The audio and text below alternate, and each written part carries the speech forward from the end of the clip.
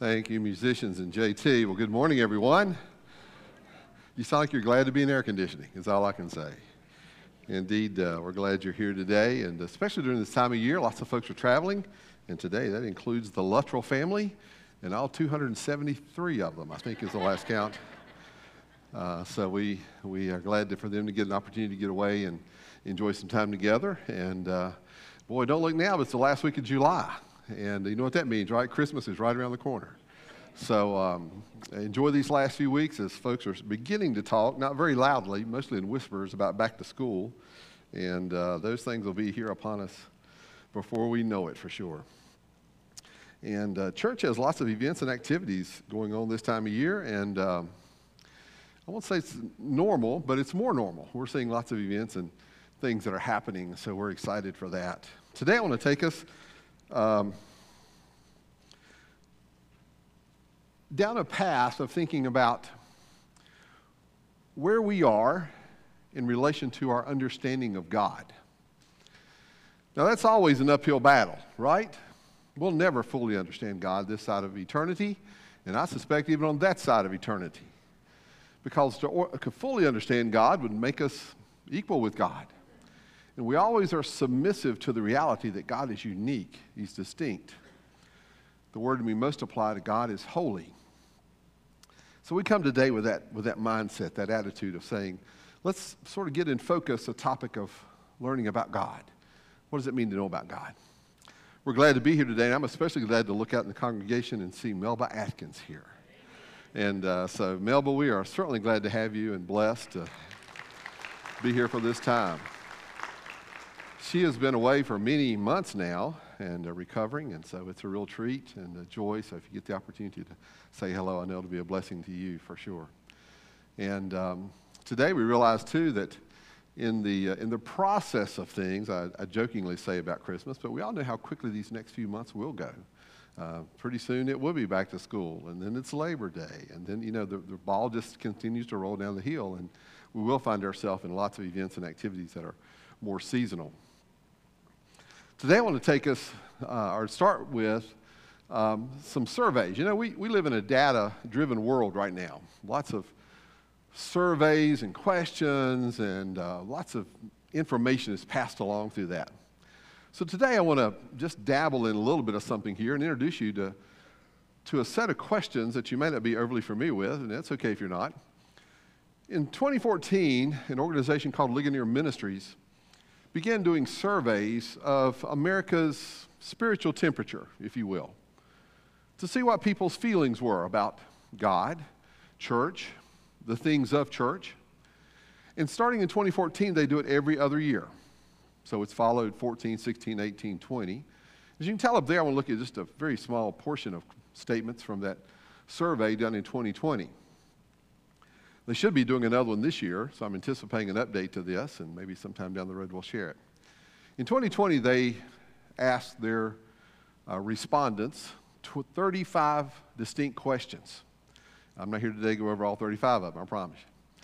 But I thought these were interesting because these are the ones that I found of the 35 most focused on people's opinion about God and just a couple of things related to God. So again, get in mind, this is a survey of the broad population. This is not evangelicals, it's not Baptists, it's not even Christians as a general term. It's just a general survey of people. So let's look at the statements and their responses, and I'll give them to you in percentages, just to get us thinking. What about the statement, God is perfect? Simple enough statement, right? What percentage do you think of people said that is a true statement? Well, 65%. Barely 2/3 of people, according to the survey in the general population, think that God is perfect. Interesting point, right? The Christian teaching that God is one, the biblical teaching that God is one, but is expressed in the uniqueness of the Trinity. 72% agree to that. Interesting concept. A lot more people willing to say God is Trinity than they are to say God is perfect. That God created Jesus. That may sound odd to us, but I promise you there's lots of people out there and lots of platforms who teach something similar to that. 55% agree. That's why. That God created Jesus. Well, look at the implications. That means Jesus is not God himself, not part of the Trinity of the Godhead. You actually find some contradictions in some of these numbers once you crawl into them a little bit. How about this, a little more personal statement? God is unconcerned with me. After all, he's God. His to-do list is never ending. He's concerned about bigger things than just me. 25% of people agree to that. Which, of course, means not completely 75%, because in a lot of these answers, people said, I don't know. And then the last one, everyone should be learning something about God. It should be part of our normal life to want to learn something about God. 75% of the people agreed with that. If you do a little digging in the numbers, you find out that where's the other 25% at? The other 25% are basically people who say they have no affiliation with any religion, or they are atheist, not believing in God, or they are agnostic, doubting God. That's the other 25%. But to some degree, 75% of the people say we should be learning something about God. And so I submit to you today, sitting in the auditorium of Gospel Baptist Church, where would your answers fall into those statements? And again, if you're really curious about this, go look up the State of Theology 2020 survey. And you can read and get a little more detail on all 35 of those questions. So my statement to you today comes with the question about, have you thought rationally, intelligently, using your common sense and good thinking skills about God? I come to this pulpit today after having a unique experience this week that I hope you will not be too envious of, because I had the opportunity to do this. I spent 2 days in jury duty. 2 days, because I did get assigned to a jury in state criminal court. And if you've been there and done that, it's an experience for sure. I'm not going to bore you with the details of a case or even the outcome. Wait and see it on court TV. But nonetheless, I sat there, and by the way, I was juror number 1, which meant I got called at first and sat through everybody else's interviews. And I found the attorneys, both for the plaintiff and the defendant, frequently referring to, do you think you're a person of common sense, good understanding, and general intelligence? Reasonable question, I suppose. Let me ask you today, are you a person of common sense, good understanding, and general intelligence? Are you willing to hear the evidence and justify for yourself the reality of the situation? And that, of course, is what 2 days turned out to be. Sitting and hearing, the state would like to present evidence, article number 1. The state would like to call this witness. The defense would like to call this witness. You've seen the TV shows. I've watched Perry Mason too. I knew what to expect. And in the end, you take all of that evidence, testimony, and you combine it with logic. And you come to a conclusion. A conclusion not based on my impressions of the person, the defendant, or the victim, not my impressions of what I thought about them at face value, not my emotions of how I felt that day, how I slept the night before, what I had for breakfast, none of that. Evidence, testimony, logic. Today I want us to take these moments together and, with those thoughts in mind, consider the importance of understanding about God. What do we understand about God? How are we pursuing that in learning about God? Because I submit to you what I think is a very practical place to be. And that is, if you get the God question wrong, you get everything else wrong. if you're unable to answer the most essential, basic concepts of who God is, then the rest of it's going to be a jumbled mess. And I submit to you today, in our culture, in the name of religion, there's a lot of jumbled messes out there. Some of them even categorized under the name Christian. And so I want to first take a look at some of the things that are insufficient for our understanding of God. Here are some. You will find no truth whatsoever, no biblical truth that has any value to it in the cults, the Mormons, the Jehovah's Witnesses, the Christian Science, the Seventh-day Adventists. They've still got it all wrong. You will find no valid answers in the world religions. The Buddhists, the Hindus, the Baha'i faith, the Muslims, they're wrong. In today's culture, in today's society,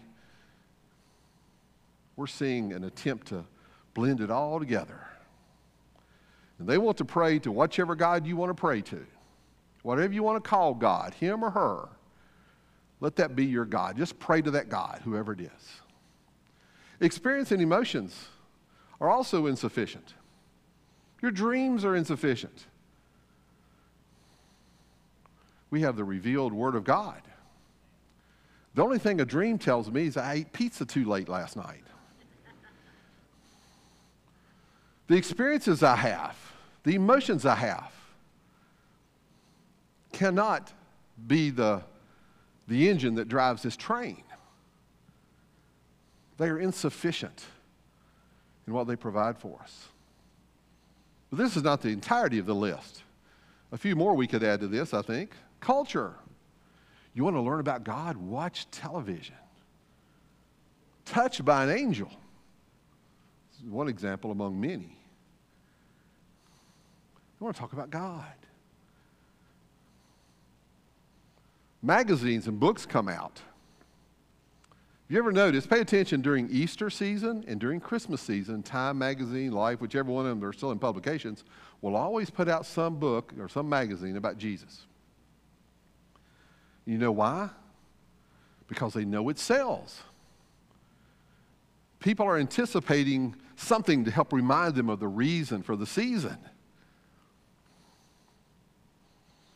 JT and I were having a casual conversation recently, coming out of staff meeting, about a song recorded in 1976. And I submit there are people here who will know this song. By a country singer named Bobby Bare. And the title of the song, Drop Kick Me Jesus Through the Goalpost of Life. How many people remember that song? Well, that's a song of great theology, isn't it? Drop kick me Jesus through the goalpost of life. End over end, neither left nor the right. Right through the heart of those righteous uprights, drop kick me Jesus through the goalpost of life. Sad to say, some people will build their theology on songs. And we can't exclude some songs, again, under the category of Christian. I've heard some Christian songs, and I thought, boy, that rhymes well. The meter goes good, but you off base when it talks about what the Bible preaches. Don't let music, in and of itself, even Christian music, drive your understanding of God. Hopefully those notes and lyrics reflect biblical truth, but I'm just telling you, it's not true 100% of the time.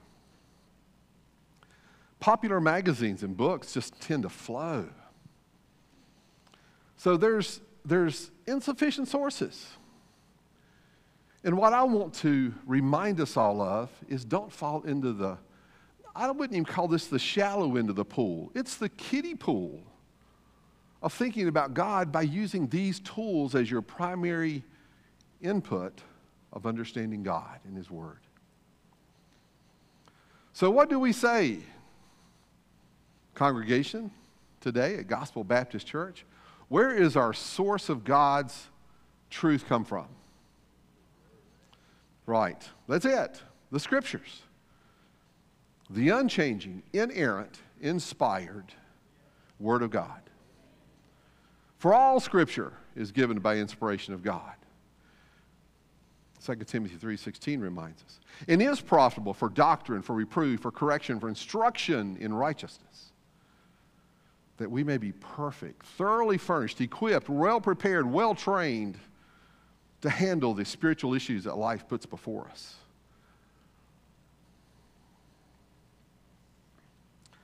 So with that little bit of an introduction, I want today to allow God to introduce himself to us. Let's pray as we start. Father, today we come acknowledging you are God. There is no other. There is no equal. There is no truth beyond you. We acknowledge you are holy. We acknowledge you are righteous. We acknowledge that you are our Savior through Jesus Christ. And today we come to allow you to introduce yourself to us. And I pray that you will be honored and that we will be instructed so that we may set our thoughts, our hearts, our mind firmly upon the rock and the truth of your word. Open our hearts now, we pray, for these few moments. In Christ's name, amen. God introduces himself. I take us today to Exodus chapter 33. I got some verses up here, the ones I'm going to hit. Look there. Bookmark it, go back and read the entirety. Let me kind of set the stage of this portion of Scripture. This, of course, is after Moses has led the people of Israel out of Egypt. The great miracle of crossing the Red Sea has occurred. They have gone to the mountain there where God will present to Moses his law and his command. In Exodus chapter 20, we read of the account of God giving the 10 Commandments to Moses as part of the greater law. Later, about chapter 28, God will give to Moses the instructions of building the tabernacle. And so Moses is in this mountaintop experience. And having, as it will tell us in later chapters, being there 40 days, Moses makes an interesting request of the Lord. There, all alone, Moses stands before God. Moses says, I beseech thee, Lord God, show me thy glory. Interesting request for sure. We pray lots of things in our request to God. We would say, I beseech thee, show me thy will. Show me thy purpose. Show me the person I'm supposed to marry. Show me the job I should take. Show me the opportunity before me. But that was not the heart of Moses. There on the mountain, he simply said, Lord, I want to see your glory. I want to know more of you in a way that none other has known. You would almost expect the response to be, Moses, you speak as a child. Surely you do not know what you're asking, for no person can see my face and live. And that's exactly what will be said. But God said, I will give you an opportunity, not to see all of me, but to see just a glimpse, a portion. Here's the instructions we go on reading. And the Lord said to Moses, behold, there is a place by me, as if the Lord's presence is over here in this particular time. There is a place by me, and you shall stand upon the rock, and it shall come to pass when my glory passes by, that I will put thee in the cleft of the rock, kind of in the corner over here, and I will cover thee with my hand. Get this image. God, as it were, in person with Moses to the side, God says, I will cover you with my hand. And I will walk by you, and when I get to a certain point, I will remove my hand, and you will simply see what's translated the back parts or the afterglow of God. But my face you shall not see, for no human can see the face of God and live, the Scripture tells us. Interesting request, right? Put yourself for a moment in the sandals of Moses. How would your heart rate elevate? Would you start to perspire? Would you begin to think, am I going to survive this? What have I even asked?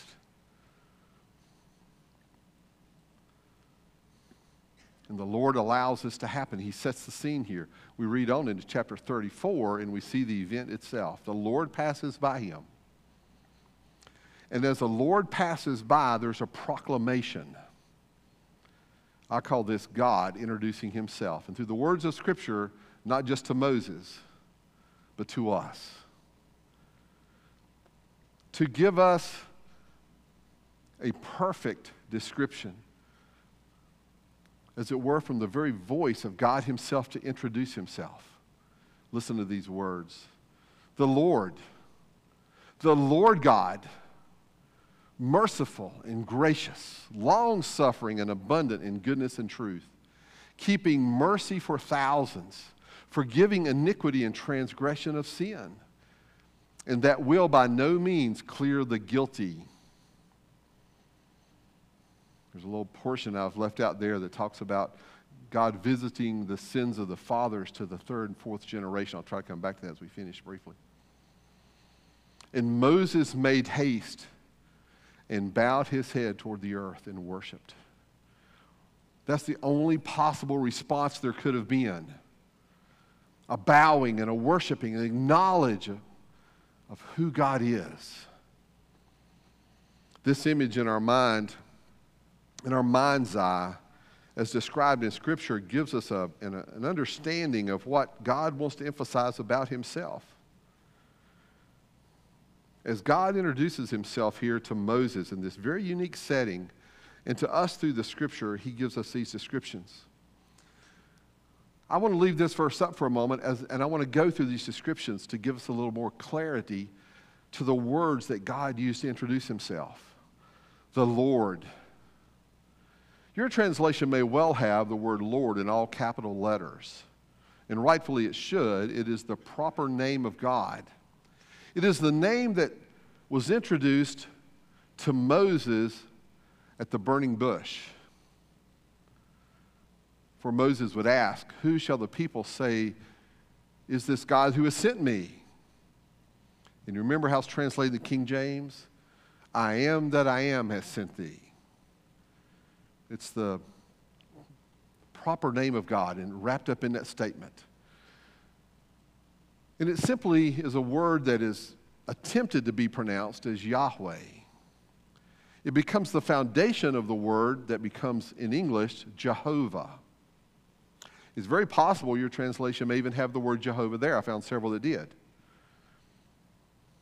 The Lord, Jehovah, Yahweh. And then it's repeated. But not just for the sake of repetition. Now there's an additional part to us.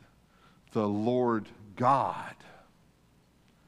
God in our English translations is diluted from the meaning of the original Hebrew, because this word in Hebrew is a two-letter word, E-L, simply pronounced L. And it means God the Most High and All-Powerful. If you have heard it used, you maybe have heard these names for God. El Shaddai, El Elyon. You hear the L in there? The E-L sound means the God Most High who is all-powerful. It would almost be like us on a human level. It's hard to make the full comparison, but it's like us on a human level. You walk up to someone that you're being introduced to, and you might say, my name is, I'm going to use myself, my name is Miller, Harley Miller. This is what this would parallel to. The Lord introduced himself, I am Yahweh, Yahweh El, Jehovah, who is the Most High God. There is none other. This word even gets translated as hero. I really like that. God, our hero, who rescues us, who is willing to sacrifice himself on our behalf, who is willing to go to no limits to bring us back to himself. What do we know of the Lord God? He is merciful This word means compassionate. It indicates mercy and forgiveness, character traits of God, for sure. It's an important word in defining the character of God because we think of God in His mercy. We can never, it's on your weekly announcements page. We have the banner up in the lobby. God is full of mercy, merciful. Every use of this particular word in the Scriptures is always in reference to God because only He has this type of mercy. Only He has this capacity to extend mercy to those who are sinners and have offended Him in His holiness. Mercy is part of God's moral character. And we are right to proclaim Him merciful because certainly He introduced Himself that way. It also says He is gracious. These two terms are rightly translated in the English really as one unit. It is merciful and gracious, not merciful, comma, gracious. Merciful and gracious. These two words pair together. And again, referring to God, it means compassionate. It expresses the Lord's willingness to hear our cry. As Brother Wayne read to us from Psalms 40, I was in a horrible pit. I was in a miry clay. That's my condition. But the Lord, my hero, rescued me, set my feet on a rock. It is a reference to the grace He offers to those that recognize Him and that reverence Him in their lives. And it particularly applies to those who repent to Him. Repentance is an important reality of the Scripture. To repent and turn our hearts toward God, to turn away. It literally means just turn around. In that miry clay, I was slogging along in life, trying to decide if life was even worth another day or another moment. Repentance grabs our heart and turns us around and sets us on a rock, gives us an exposure to God's grace when it is completely undeserved. It's His loving kindness. Probably no greater example would come to mind than the grace of the Father to His prodigal son, who came to Him and said, Father, forgive me, for I have sinned. And the Father receives him openly and welcoming. It's a word that also means slow to anger. Much like the next word, long-suffering. This is also associated with God's character. It's a reference to His love and patience for us, His faithfulness, His power. It demonstrates His true nature of waiting. It reminds us that God is never in a hurry.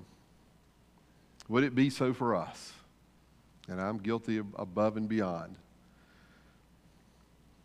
God is never in a hurry. He is long-suffering toward us. He is patient. He understands our frailties and our weaknesses. It also says He is abundant. And again, these two words are tied together. Abundant in goodness and truth. We would literally read it this way: abundant in goodness and abundant in truth. And that word abundant there is intended to imply the overflowing abundance. It's not that God's got a lot and says, okay, here, you get a little bit, and you get a little bit over here. I still got a bunch. If you need some more, come back and tell me. No, the picture image here given to us is that God says, here's the abundance to each one of us. An abundance of goodness, kindness, even loving kindness is a way to translate in English. His faithfulness, His love, His acts of kindness toward us. Psalms 136, we won't take time to turn there, is the classic text on God's goodness. If you ever doubt God's goodness, write this down somewhere, Psalm 136. I think it's 22 times in that chapter it expounds God's goodness. And you know what? God's goodness has no conditional statement tied to it. God's goodness is always and forever available. And God always is going to work for our good. Even when circumstances of life, as our pastor's taking us through the life of Joseph, are unbearable and seemingly impossible, we need to be reminded that God introduces himself as one abundant in goodness. He's also abundant in truth. Truth is a lacking commodity in our culture today. Absolute truth, biblical truth, surety of truth. We don't have an abundance of truth. We have a dearth of truth in our culture today. And let us not, as God's people, God's children, born-again Christians, deny the reality that we have truth found in the person of Jesus Christ, our Lord and Savior, who said, I am the way, the truth, and the life. Truth is conduct according to God's holy standard. Truth is a big topic. It has lots of tentacles. There's even series about truth and all these different things. There's still lots of layers to the conversation of truth. We'll save that for another message, or probably a series of messages at a later time. But that's what truth is. It's a conduct that reflects God's holy character. If God is truth and we seek to do that which pleases God, then we are pursuing truth. Truth never misguides us, does it? Unlike our GPS sometimes. Truth reflects reality. It is a path of righteousness that we can be firm and sure in our day-to-day lives of. It is a foundation for our ethical decisions, for our convictions. Truth should be an integral part of our understanding of how we live our life, but never let us forget the reality that truth is found in God and God alone as its source. Then it says, keeping mercy for thousands. The translation in the English leaves us thinking something different than the text intends. We read the phrase mercy for thousands and we're thinking thousands of people. A more literal translation is to read it this way: keeping mercy for thousands of generations. So that it's not just a few thousand and the best of luck to the rest of you. It's thousands of generations upon generations. So that all people should have an understanding of God who keeps and provides this mercy for thousands. His faithfulness, his acts of kindness, his love abounding toward the multitudes of generations of humanity. We're told then that God is forgiving. Isn't that a great word? God is forgiving. And if the text had simply said forgiving, we could have stopped there and rejoiced in it. But the text goes to make sure we don't miss a point here. As the Lord God introduces himself, he says, forgiving iniquity and transgressions and sins. That covers the entire gamut. Iniquity, a word that means evil, deliberate perversion. We live in a culture today that is deliberately perverting reality and truth. It means you're guilty. Iniquity. Transgression, the next word, is a rebellion against God and his laws. When you see the word transgression in Scripture, an easy parallel is to think of the no trespassing signs. What's a no trespassing sign do? It says this far and no more. God's put up no trespassing signs. And we willingly step over. Oh, here I am. We willingly do that. We've committed trespasses against God's laws. And then sin. Sin is missing the mark is an easy way to teach it to young people and for us who are trying to put a simple parallel to this. Missing the mark. It's the archer with his arrow, and the arrow falls 5 feet short of the target. It's indiscretions. It's evil committed against God and against others. Isn't it something how a simple three-letter word is so reviled by our culture? There's volumes of books written about man's inabilities, his shortcomings, his failures, but they will never mention sin. But from God's perspective, from God's eternal, holy, righteous perspective, it is sin. Nothing less, and nothing else can describe it accurately.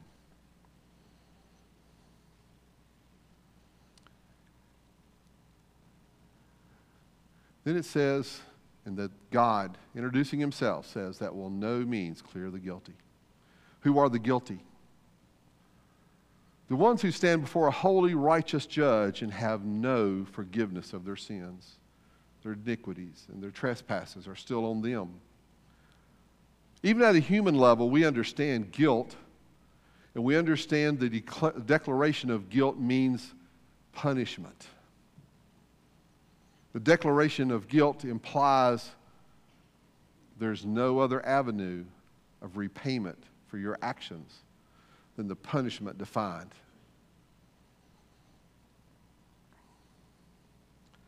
God has no means to clear the guilty unless they come and receive his forgiveness. There is no other avenue. The no that is in that statement is a strong word in the Hebrew. No or no way, we would say it. There is no other avenue except to receive God's grace, to receive God's forgiveness, to receive God's Son as the payment for our sin.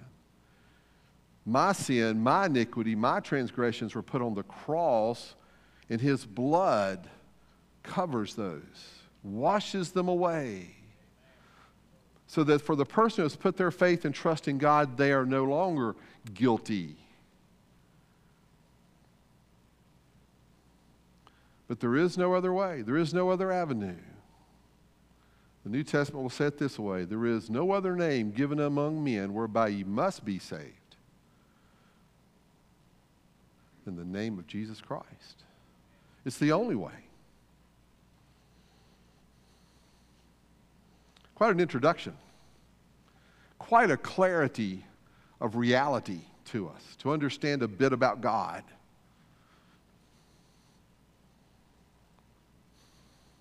I mentioned there's a portion that's there in verse 7, I believe it is. It talks about visiting the iniquity of the fathers upon the children, upon the children's children. Some people have really tried to take this and make the case for what's called generational sin.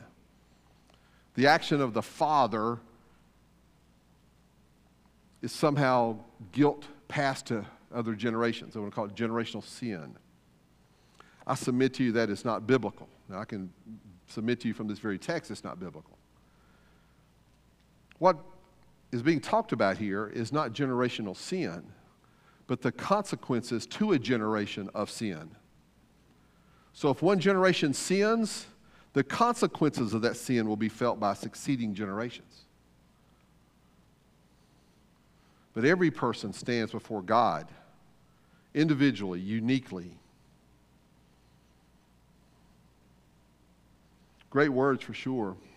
We will, of course, read through and follow the life of Moses from here. He will come down the mountain and find all the debauchery that's happening and all the craziness that goes there. Exodus will end. We will follow Moses and the people of Israel from Exodus to Leviticus to Numbers, which is the travel journey of the wilderness, to Deuteronomy, where they stand there near the Jordan River, finally to cross over. But Moses will not go. And Deuteronomy is a book that gives us the words of Moses, how God inspired Moses to speak to that generation about their responsibility before God. And in conclusion, Moses will say this to that generation: I call heaven and earth to record this day against you, that I have set before you life and death, blessing and cursing. Therefore, choose life, The choice could not be plainer, could not be more simple. Life and blessing, death and cursing. What choice would you make? What choice would a person of common sense, good understanding, and general intelligence make? The choice of God's way.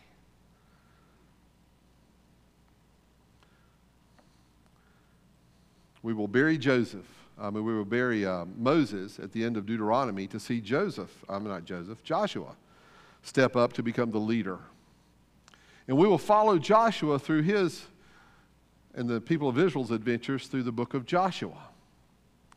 By the time you get to the end of Joshua, Joshua now stands just before his death, before the people again. He says these words: "If it seem evil to you to serve the Lord, then choose this day whom you will serve. Will you serve the gods which your fathers served on the other side of the flood?" In other words, will you serve the gods of Egypt? Or will you serve the gods of the Amorites? They're all around us. Baal and Ashtaroth and Dagon. There's plenty of gods. You pick a god, but serve somebody. Choose you this day whom you will serve. Joshua's great statement. "But as for me, as for my house, we will serve the Lord." And I submit to you, ladies and gentlemen of the jury, that this same opportunity is presented before us through the Scriptures. Choose you this day whom you will serve, and having said we will serve the living God, then it becomes our responsibility to know rightly about that God and what His Word teaches us about Him and about His work and His actions to direct and guide our lives. Do not leave this an undecided issue. As a hymn of years past would say it, don't fall into that category of almost. Almost cannot avail. Almost is but to fail. Sad, sad that bitter well, almost but lost. Today, let's, like the people of Israel were encouraged, both by Moses and Joshua, determine in our hearts and our minds that we will serve the living Lord God. And we will set our sights toward being an influence in a culture that needs that influence, doesn't it? We need to be more than just church sitters. We need to be those who are gospel go-getters. Let's take the gospel, the power of the gospel, and let's demonstrate it to the world around us, and let's boldly proclaim and preach the truth that is found in our living God through His Son, Jesus Christ. Let me ask you to bow your heads. We'll finish our time there today. I encourage you to go back and read this chapter, maybe portions of it. Go back and read Psalms 136 that talks about God's goodness, what it means for us to understand a little bit of His goodness. Let's find ourselves as those rightly seeking to understand who God is, because the opportunity will present itself for us to do that. Father, we thank you today for the opportunity to open your word and to see plainly and boldly its truth. I pray that it will impact all of our hearts. Help us not to ride the fence. Help us not to hesitate. Help us to hear the challenge of Moses and of Joshua to their generations. Choose you this day whom you will serve. And let us make that choice plainly and clearly to put our faith and trust in Christ Jesus as our Lord and Savior. Our only hope of mercy, our only hope of forgiveness, our only hope of eternity. And I pray that you will drill these truths deep into our hearts. And may we be a testimony as individuals, as families, and as a church of your grace to us and your mercy upon us and of your saving gospel. Help us today to be that type of person, that type of Christian to serve you well. We pray in Christ's name, amen. I invite you to stand, if you will. What a great song JT's picked out for us, I think, for the day. It is sweet to trust in Jesus.